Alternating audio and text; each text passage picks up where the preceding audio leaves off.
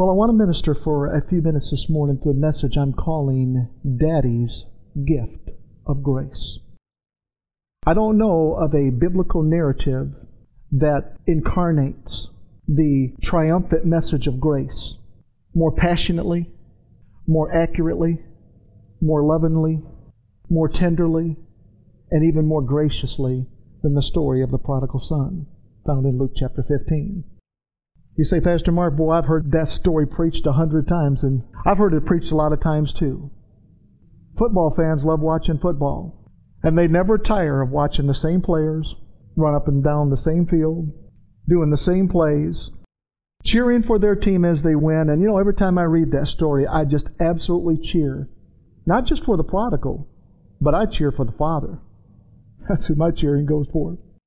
Friends, Daddy made sure that his prodigal son won, and won big. Daddy made sure that there was a yellow ribbon around the old oak tree when the prodigal son came home. Daddy made sure that his inauguration was fit for a king. Daddy wasn't going to take his son all the way down to the goal line and then fail to take him in to his promised eternal inheritance. So it is with you, so it is with me. Our Daddy is not going to let us run our race in vain and then let us end up on the losing team. We possess the promised eternal inheritance, and it's recorded in Hebrews chapter 9 and verse 15. I love these scriptures. He says, for this reason, Christ is the mediator. Let me tell you something about a mediator. A mediator is a person between two persons, okay? And so I don't have to worry about going to the Father with my stuff because Christ is already in the middle. He's not just my buffer, He's my mediator. So He's always presenting me to the Father that, Father, I shed my blood for this one. Father, I shed my blood for this one. And He is my mediator. He says, for this reason, Christ is the mediator. And I love this. He says, of a new covenant. Well, if He says there's a new covenant, that must mean there must have been an old covenant, right?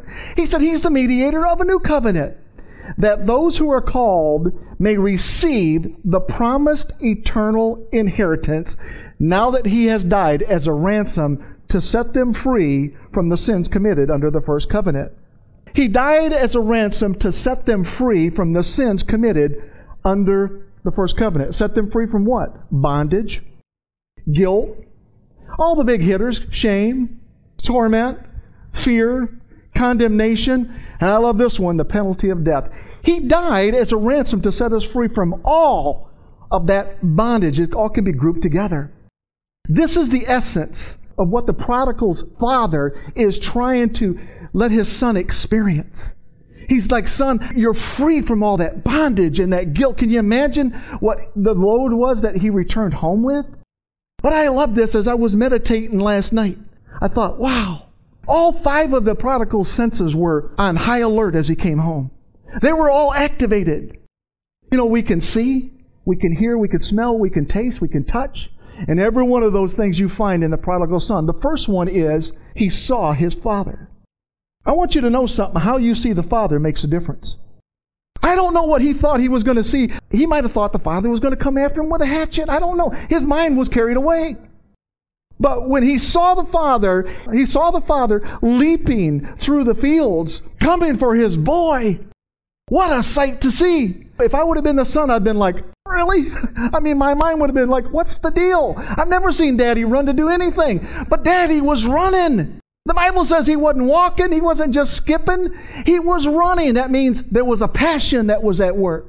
That's the first thing he did, is he saw his daddy. The second thing, the second sense, was touch. Oh, Pastor Steve, when the father reached his son, the Bible says he threw his arms around his son and he hugged him. Listen, man, this wasn't the kind of hugs we give in church, like this little thing to the left or this little thing to the right. This was the bear hug. I mean, he put his arms around his boy. The Bible says he hugged him and he kissed him. Listen, I love that part about getting kissed there, because that is the next sense, really. It's the sense of smell. Because when the father kissed him, she thought I was going to kiss her. When the father kissed him, I better go back to Steve here. He didn't just give him the little peck on the left and the right cheek, which was kind of the custom of the day. When the father kissed him, the Bible says it literally means he kept kissing him. He continually kissed him. He couldn't stop kissing him. I don't know how long this went on. It could have went on for 10 minutes, but he kept kissing his son. And listen, that means his eyeballs were to his eyeballs, his nose was to his nose, his mouth was to his mouth. His son smelled what his daddy had for breakfast that morning. He smelt his daddy. His daddy was right in front of him. So now he has saw his daddy. He has touched his daddy. He has smelt his daddy. And then his daddy opens up his mouth and begins to speak such wonderful, gracious words. Oh, go read it. We'll read it in a minute. But he began to speak just grace into his son's life. Something that he didn't expect to hear. I expected to get condemnation. I expected to get a guilt trip. Friends, let me tell you something. Don't ever do that to anybody, okay? And if you do it, just stop doing it, okay? Don't put any condemnation or any fear or any guilt or any shame on anybody. This is a perfect example. Listen, as I was thinking about this, who in the world could have blown it more than this guy? I mean, I've blown it before. Have you ever blown it? This guy's really blown it. He saw his daddy. He touched his daddy. He smelled his daddy. He heard his daddy speaking gracious words. You say, what about the taste part? Did he taste his daddy? Listen, do you know what the daddy was doing? He was just pouring out all of his goodness. And the Bible says, taste and see that the Lord is good. See, when you're good to somebody, it has a flavor. You kind of get a taste of it. It tastes so good. So that prodigal, listen, I know he's going to taste the roast in a little while, but the roast wasn't cooking yet. No, because the daddy hasn't ordered the fattened calf to get killed yet. The roast wasn't cooking yet. But he's experiencing the Father. There's 5 senses. 5 is the number for grace. Daddy was pouring out grace on his son. Oh, it's so beautiful. We not only possess the promised eternal inheritance, but we possess our enemy's gates. You don't hear that talked about too often. We possess our enemy's gates. Our promised land is not just heaven. Our promised land is the now. You start thinking like that. Quit thinking about just about heaven and think about you can have heaven right now. Our opponent does not own one of the end zones. We own both of them. All right? We own them both.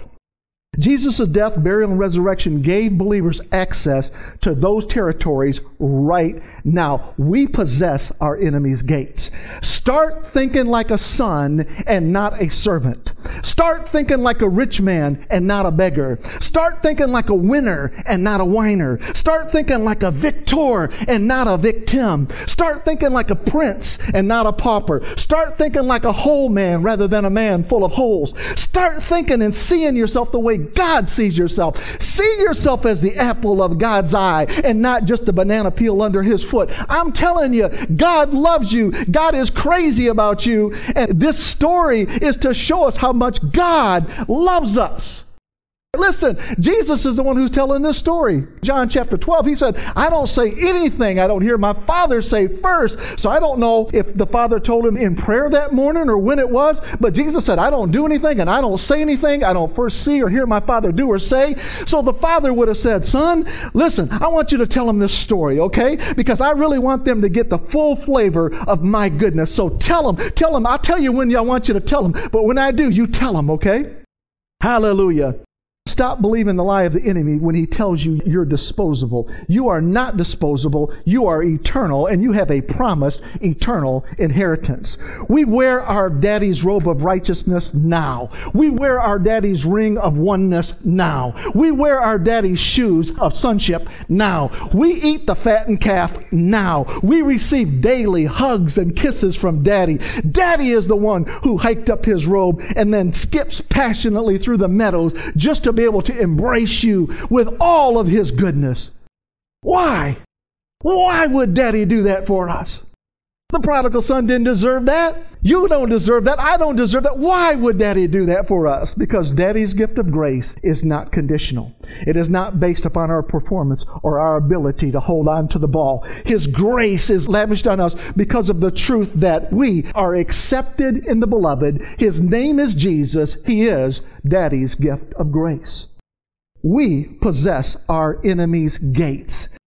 It's interesting to know that that phrase comes up for the very first time in the book of Genesis, chapter 22, and it's in the covenant God makes with Abraham. That's where he first says those words, that you're going to possess your enemy's gates. What's powerful about it is because as we dream back here for a moment, our relationship with God is patterned after Abraham's. Our relationship with God says, listen, we have a covenant of grace through faith, just exactly the way Abraham's covenant was. Do you know Abraham was under an unconditional covenant? It was not based upon his performance. It was not based upon his ability to do things a certain way. It was an unconditional covenant. God said, I'm going to bless you, son. I'm going to bless you. The daddy said, I'm going to bless you, son. Genesis chapter 22, verses 15 and 17.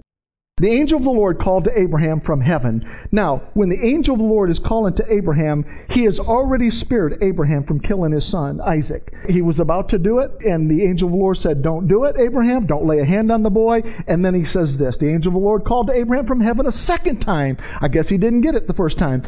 And he said, I swear by myself, declares the Lord, that because you have done this, and you have not withheld your son, your only son, I will surely bless you and make your descendants as numerous as the stars in the sky and as the sand on the seashore. Your descendants will take possession of the gates of their enemies. Friends, the gates that the enemy once used to imprison us have been removed from their hinges. He no longer owns those gates. We own those gates, okay?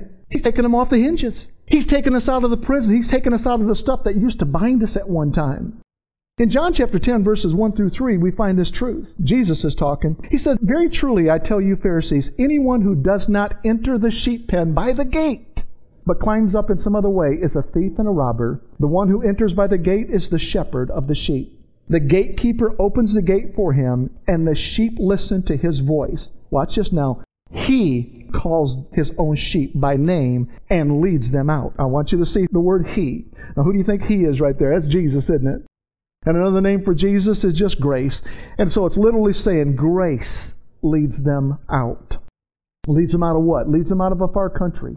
Leads them out of a pig pen. Leads them out of bondage. Leads them out of that bondage of performing to please our daddy. You ever watch a guy, he fumbles the ball or he misses a critical play and he just beats himself up over and over, throws his helmet down on the sideline. He's just mad. That's just condemnation. Listen, all that charade is not going to change the fact that you fumbled. It's not going to change the fact that you missed the ball. And you know what? That's what the enemy wants to do. Every time we stumble, fumble, or whatever it may be, he wants us to throw a fit. He wants us to get in condemnation. We don't have to go there. I want you to, next time anything happens in your life, when you sense that fear, you sense that condemnation coming on you, I want you to stop and intentionally take control over that in the name of Jesus Christ.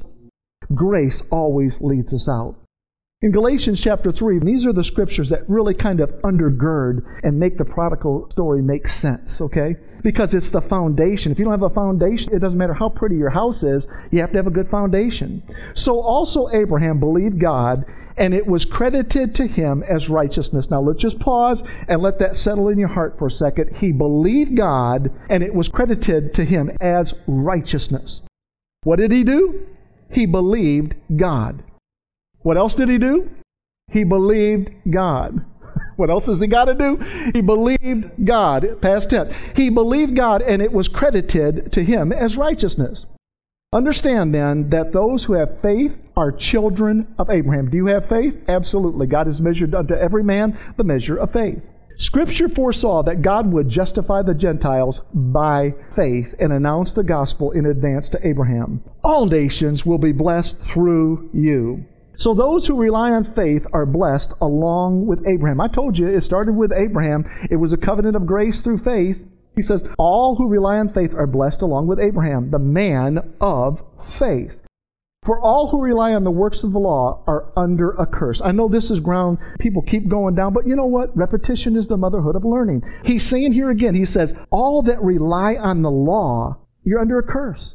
As it is written, cursed is everyone who does not continue to do everything written in the book of the law. Clearly, no one who relies on the law is justified before God, because the righteous will live by faith. The law is not based on faith. On the contrary, it says the person who does these things will live by them. Christ redeemed us from the curse of the law by becoming a curse for us, For it is written, cursed is everyone who is hung on a tree. Friends, as we run through this world, we are occasionally going to fumble. We're occasionally going to step out of bounds. We're occasionally going to get intercepted, and we're going to once in a while get knocked down. You ever had the wind knocked out of you? I have. It doesn't feel good. I'm telling you, occasionally that's going to happen. I'm not talking necessarily in the physical realm, but I'm talking more so the emotional realm. I'm talking in the mental realm. If you let Satan rent space in your head, he's going to knock the wind out of you over and over and over again. That's why we must stand on the Word of God, and it starts with that foundation that undergirds us and tells us who we are in Christ, so that when we look in the mirror and he's trying to tell you, you are somebody else, you say, no sir, I am the righteousness of God in Christ, in Jesus' name. Daddy is not going to let us get knocked out of the race. We won at the cross, we won now, and we win in the end. Get that in your heart. Losing is not in our vocabulary. We won then, we win now, and we win forever. Proverbs chapter 24 and verse 16. The godly may trip 7 times. I don't know if I like that scripture. The godly may trip 7 times, but they will get up again. I do like that part. The godly will trip or fall or stumble, however version you read, 7 times. And it doesn't mean the 8th time you're in big time trouble. Literally 7 is the perfect number, and it's literally saying there is no amount of times that the godly can fall, because they are going to rise again, because the Father's grace is going to come underneath you with all of His senses. He's going to run to you. He's going to touch you. He's going to put His breath in your breath. He's going to love you. He's going to look at you. He's going to whisper sweet things in your heart. Amen. I like this part though, the second part of that scripture, which we don't usually read. But one disaster is enough to overthrow the wicked. Did you hear that? Just one disaster is enough to overthrow the wicked. Satan's trick play backfired on him, and he was defeated. He thought if he could just crucify the Son of God, it would be all over. But Satan was short-sighted, like he always is. You see, if Satan had known what he was doing when he crucified the Lord of glory, the Bible says, he would have never done it. He thought the crucifixion was his greatest victory, but in actuality, it was his ultimate defeat. No wonder Satan hates the blood. No wonder Satan hates the blood of Jesus Christ. See, if he'd have known what he was doing, he would have never shed that innocent blood. But it was done, the Bible says, and it was done once for all, and it can never be undone. That blood was shed one time. It was shed for you. It was shed for me. It was shed one time, once for all. Friends, Jesus' shed blood is Daddy's gift of grace to us. Colossians chapter 2, verses 13 through 15, we find these words. When you were dead in your sins and in the uncircumcision of your flesh, God made you alive with Christ. Listen, I wish I had a blood pressure cuff on every time I read something like that, because I know it just went up about 2 points. God made me alive in Christ. Now it's going up some more. He forgave us all our sins. How many did He forgive? He forgave all our sins. And then I love this too. He canceled something. Wait a minute. See, when you cancel a membership, you can't go back in the place, right? I've got a workout membership, but if I decide to cancel it, I can't go back in there and be in there. He didn't only just simply forgive us of our sins, He canceled, the Bible says, the charge of our legal indebtedness which stood against us. In other words, listen, it's one thing to say, listen, you don't have to make any more payments. But I'll tell you what, if I just stopped making payments, my creditors would call me. It was essentially what God was saying here is not only can the payment stop, son, your creditors are not going to be calling you anymore either. It's been canceled. Your debt has been canceled. He has taken it away, nailing it to His cross. We sang about that this morning. He took it away, nailing it to His cross. And having disarmed the powers and authorities, He made a public spectacle of them, triumphing over them by the cross. Selah. You know what Selah means? It means pause and think about that. The story of the prodigal son, from start to finish, from beginning to end, showcases the extravagant and tender love of a daddy for his son.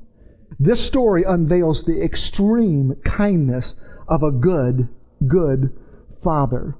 Friends, this story is not about a runaway rebel.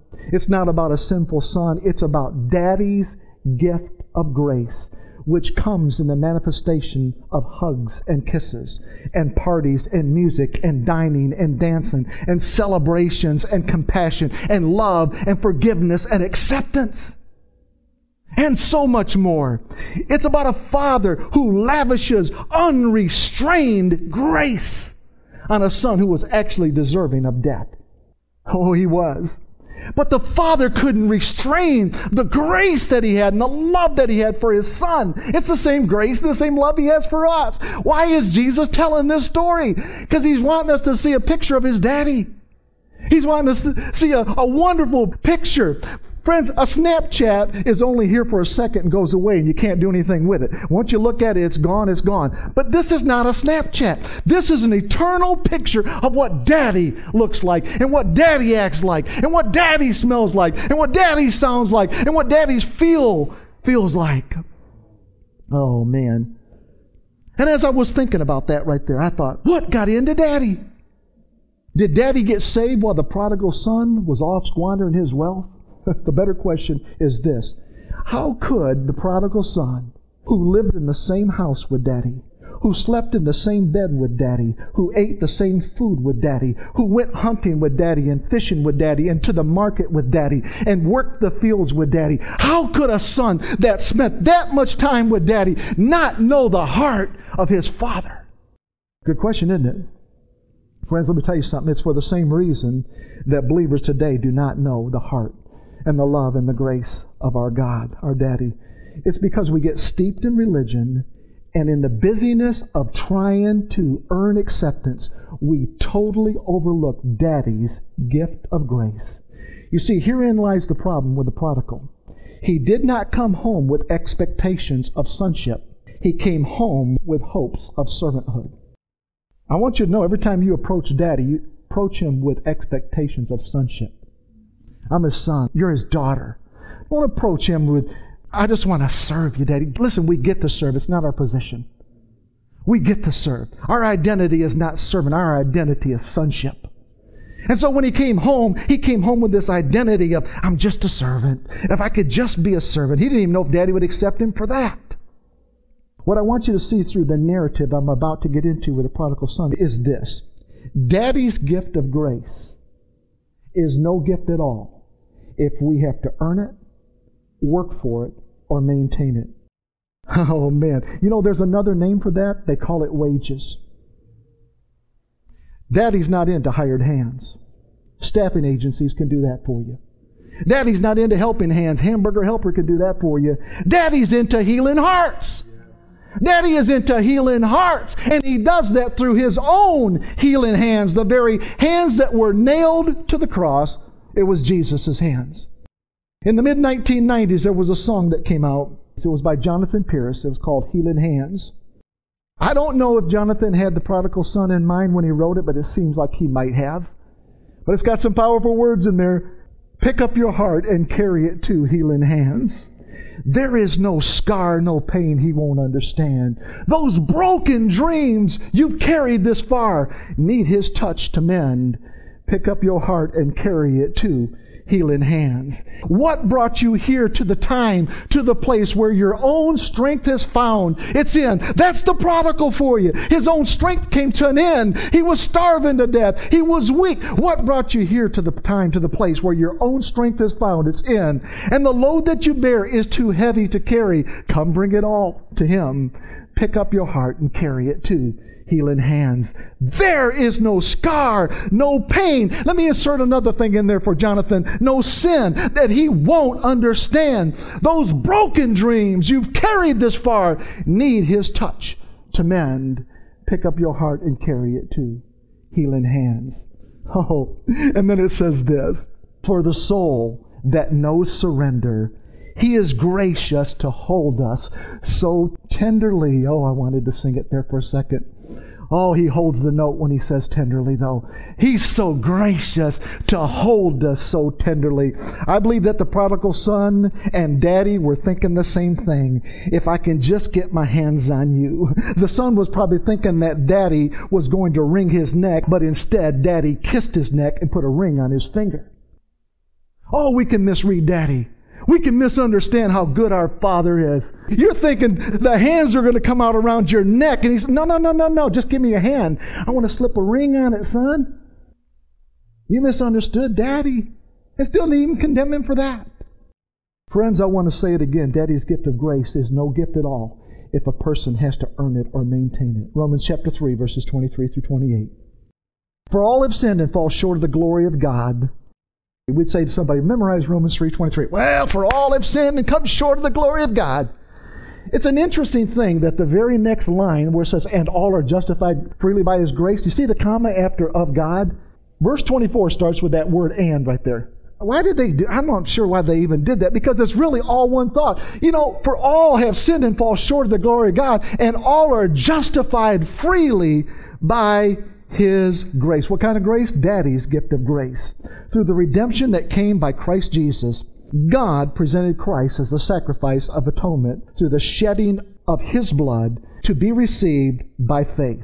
He did this to demonstrate His righteousness. And see, that's what the prodigal son's all about. It's the demonstration of the Father's righteousness.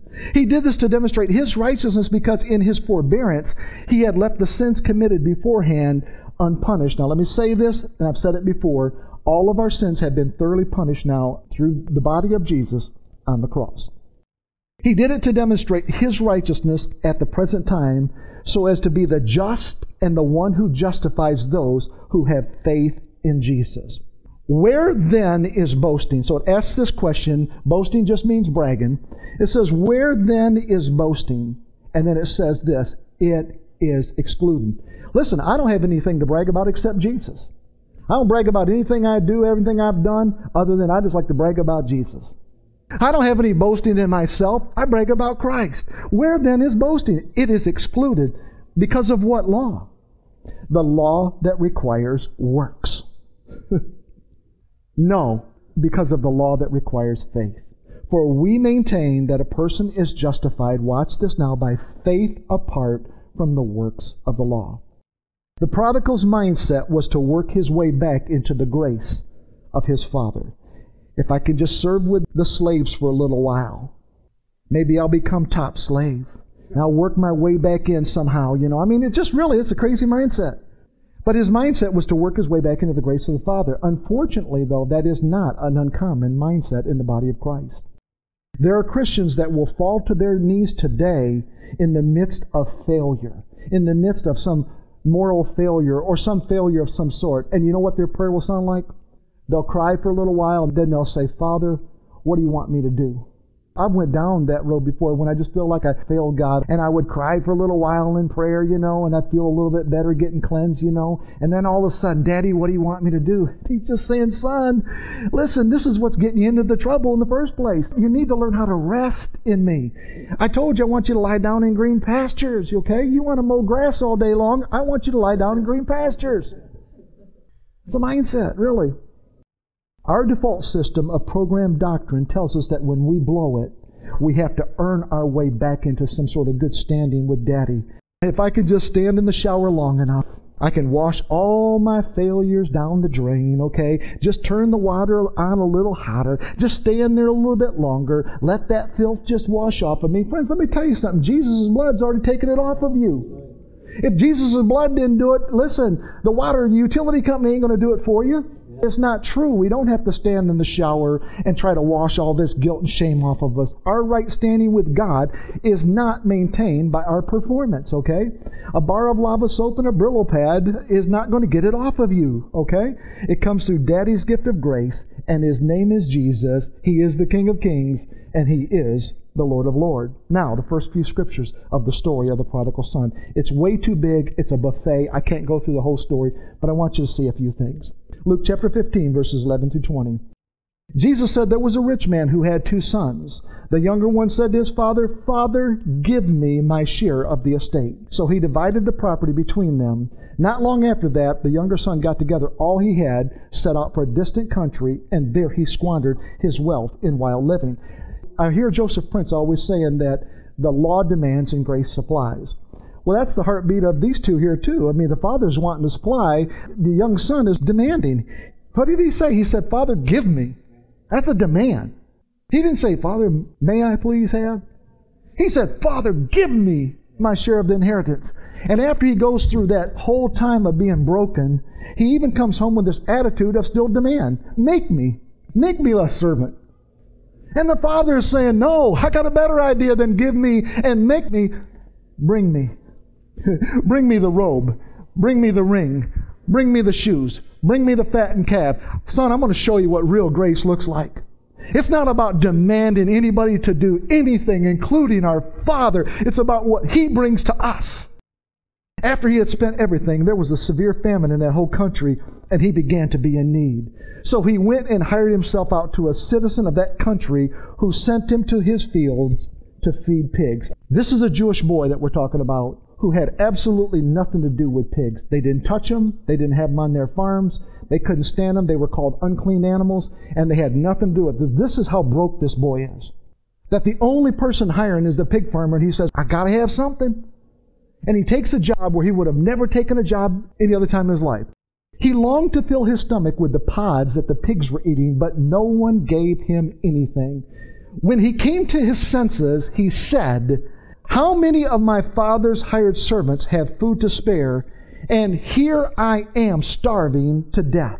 I will set out and go back to my father and say to him, Father, I have sinned against heaven and against you. I am no longer worthy to be called your son.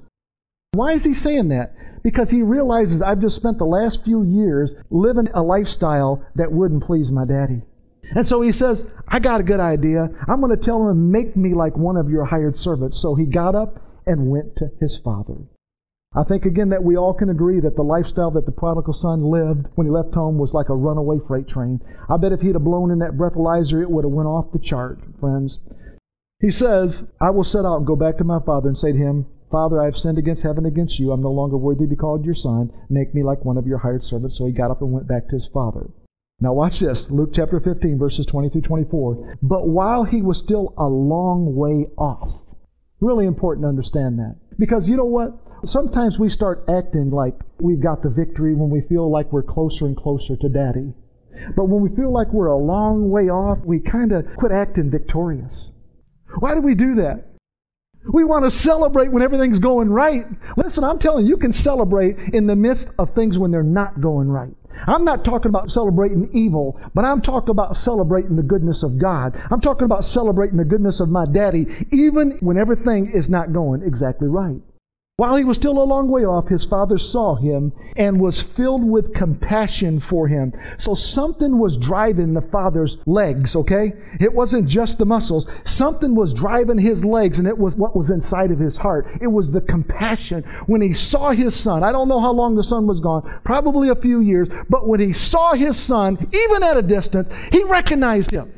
And the compassion just welled up in his heart, and he just began to cruise across that field. He ran to his son, threw his arms around him, and kissed him. Now the speech that the son has been preparing.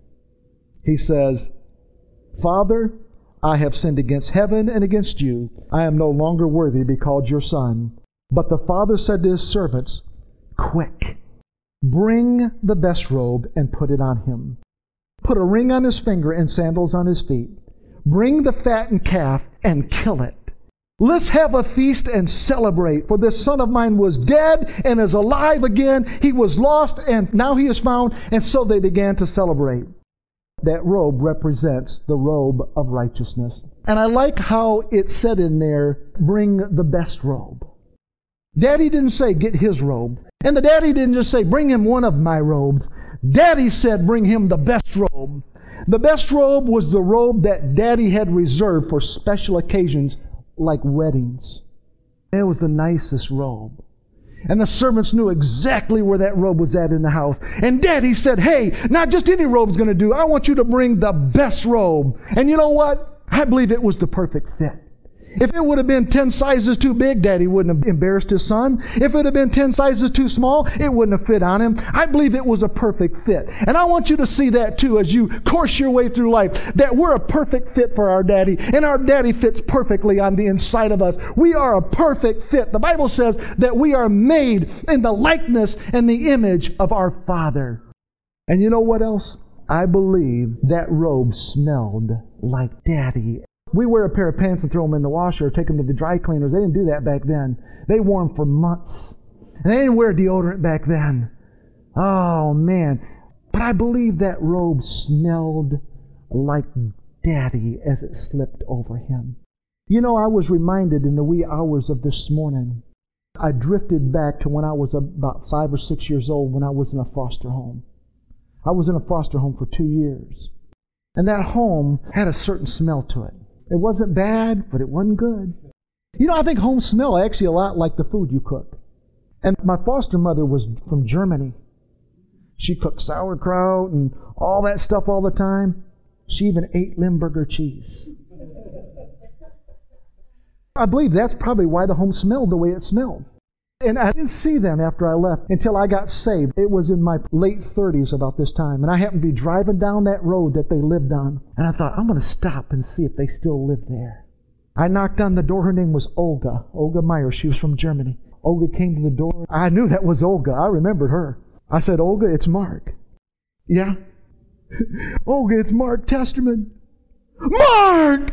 And she grabbed me, and she hugged me, and she kissed me, and she loved on me, and she pulled me into her home. And the amazing thing about it was the home smelled exactly the way it smelled 30 years ago.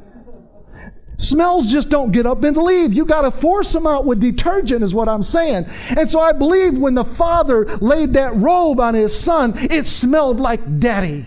When Daddy puts His robe of righteousness on us, oh man, here's a wonderful truth. Even when we have less than a shining moment in our performance, He smells, when He smells the sweet fragrance of His Son Jesus. I believe when He laid that robe over His Son's shoulders, it covered up the residue of alcohol that was on His garment. I believe it covered up the perfume from the harlot that was on Him. I believe it covered up the stench from the swine that He had been taking care of. And Daddy wanted Him to see, Son, when you put my robe on you, it's a perfect fit, Son. It smells like Daddy. And there's this sweet fragrance that comes off of it. It's the aroma of Christ. 2 Corinthians chapter 2, verses 14 through 15. But I thank God who always leads us in victory. I told you, I heard my wife say it, we're victors. Who always leads us in victory because of Christ. Not because of you. Not because of what you've done. Hey, come on, take advantage of that truth, man. It's Christ. It's Christ. We have victory because of Christ. Oh, hallelujah. Wherever we go.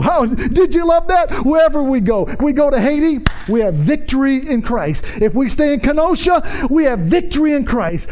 Back to South Beloit, all the way there while the Testaments are still driving, we have victory in Christ. Wherever we go, God uses us to make clear what it means to know Christ. Whoa, watch this now. It's like a fragrance that fills the air. To God, to the Father, it says, we are the aroma of Christ among those who are saved and among those who are dying. I guess that pretty much covers everybody, doesn't it? You're either saved or you're dead. You're alive, you're dead. And He said, you're an aroma like Christ to the dead and to the living, to the saved, to the not saved. Oh, it's so powerful. We are the aroma. Because why? Because we're wearing Daddy's robe of righteousness. What else would it be? Ephesians chapter 5, verses 1 through 2. Follow God's example, therefore, as dearly loved children, and walk in the way of love, just as Christ loved us and gave Himself up for us as a fragrant offering and sacrifice to God. Now, let's just cut away some of the stuff in black there and read Christ, a fragrant offering. Now, He just told us that we are a sweet aroma in the nostrils of God because of Christ. And there it tells you right there, Christ is a fragrant offering and sacrifice to God. Now, let's take those two truths and marry them together with Galatians chapter 2, verse 20.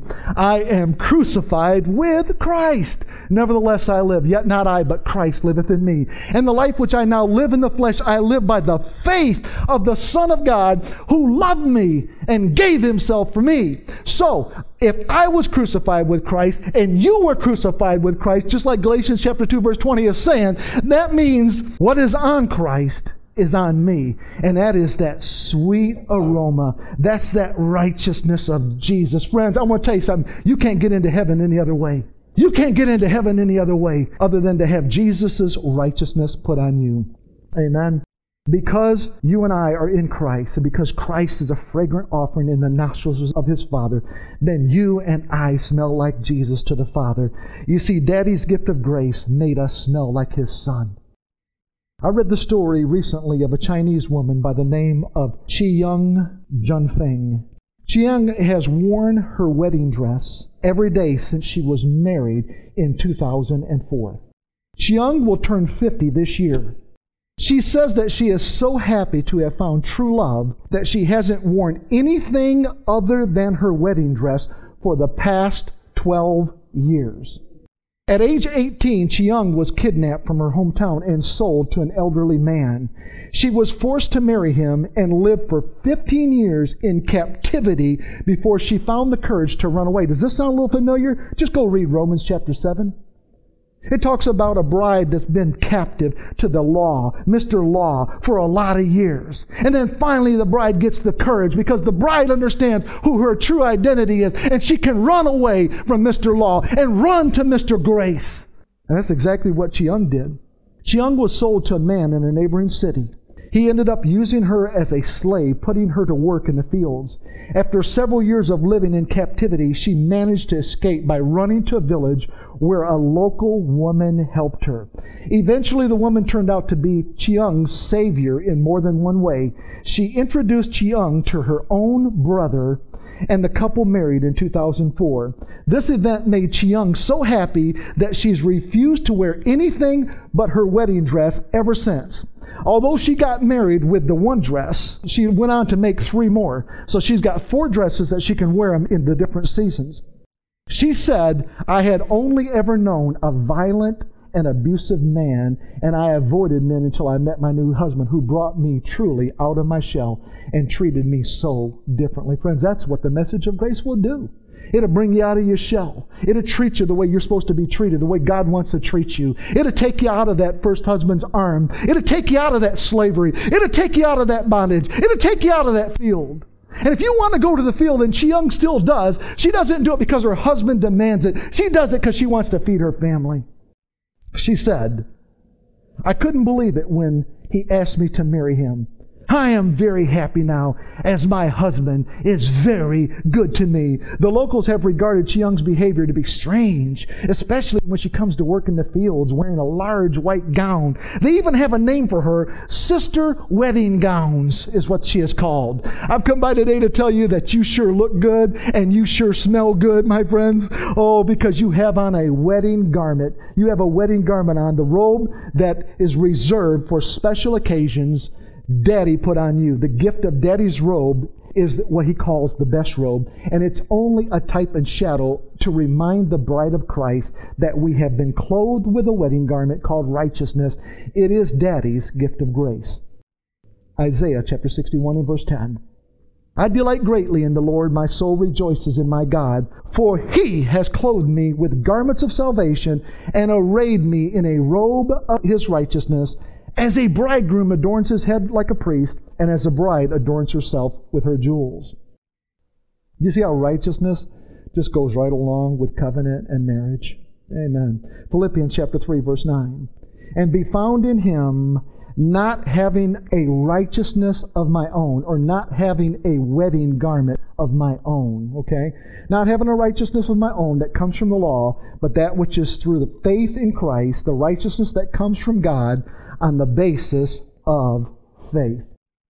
Luke chapter 15 and verse 22, "But the Father said to His servants, 'Quick, bring the best robe and put it on him.' And then He says these words, 'Put a ring on his finger and sandals on his feet.'" The ring speaks of authority. The ring speaks of reconciliation. The ring speaks of completeness. The ring speaks of eternity.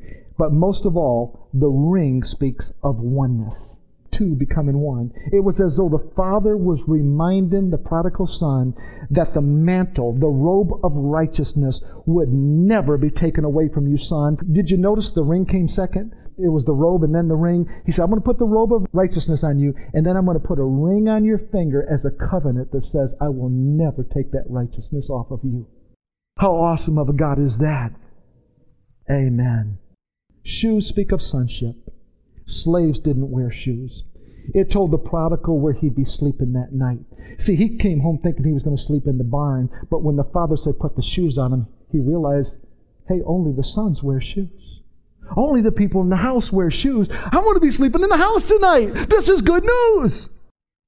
When I think of the music that must have been playing, because the Bible talks about there was a music that was playing, I can only hear that music rising now over the meadows as the Father's hugging His Son. What song was it? Was it Amazing Grace? How sweet the sound. Amazing love now flowing down from hands and feet that were nailed to the tree. As your grace flows down and covers. Was it that song? Was it the one we sang earlier today, It Is Well With My Soul? Was it that song that was playing? I think it sounded more like Jamie Slocum's song called Dependence on You. This is the life I've always wanted, to know the Prince of Peace, to feel my faith restored as your grace surrounds me. This is the day of new beginning. This is where my freedom starts. Now death has lost its sting. And Jesus, how can I thank you? Just to know that you love me gives me strength to carry on. Just to know that you love me on all these roads I've traveled on. I confess my dependence on you. You see, that's the whole essence of the story. The boy was always dependent upon Daddy for everything. He was dependent upon Daddy for the robe, the ring, and the shoes. In closing, what was Daddy doing by giving his son the robe, the ring, and the shoes? He was imprinting on his son's heart the message, these are Daddy's gifts of grace, son. This imprinting will cause you to reign in life. My final scripture. Romans chapter 5 and verse 17. For if by the trespass of one man death reigned through that one man, how much more will those who receive God's abundant provision of grace and the gift of righteousness reign in life through the one man, Jesus Christ? Friends, like Qiyang, the Chinese bride, Daddy always sees us with His robe of righteousness. He always sees us in the wedding dress. Daddy has slipped the ring of oneness over our finger, and Daddy has fitted us with the shoes of sonship. His name is Jesus. He is Daddy's gift of grace. Father, I want to thank you in Jesus' name. I want to thank you, Father, for that robe that you put on your son's shoulder to remind me that that same righteousness is on me. I don't have to put on a physical robe. The Bible says I've been clothed with Christ. And I want to thank you that Jesus is my righteousness. And I want to thank you that He stands between me and you as my mediator. So that when I have less than a shining moment, Jesus can say, Father, I did shed my blood for him. I did slip a ring of oneness over his finger. He belongs to us, Daddy. And I want to thank you, Father, that I can walk like a son. Because every time I look down, I'm reminded when I see my shoes that I'm a son. I'm a son. I have benefits because I'm a son. My Daddy loves me. My Daddy loves me. He loves me. Your love, Daddy, is that gift of grace in my heart. In Jesus' name, amen.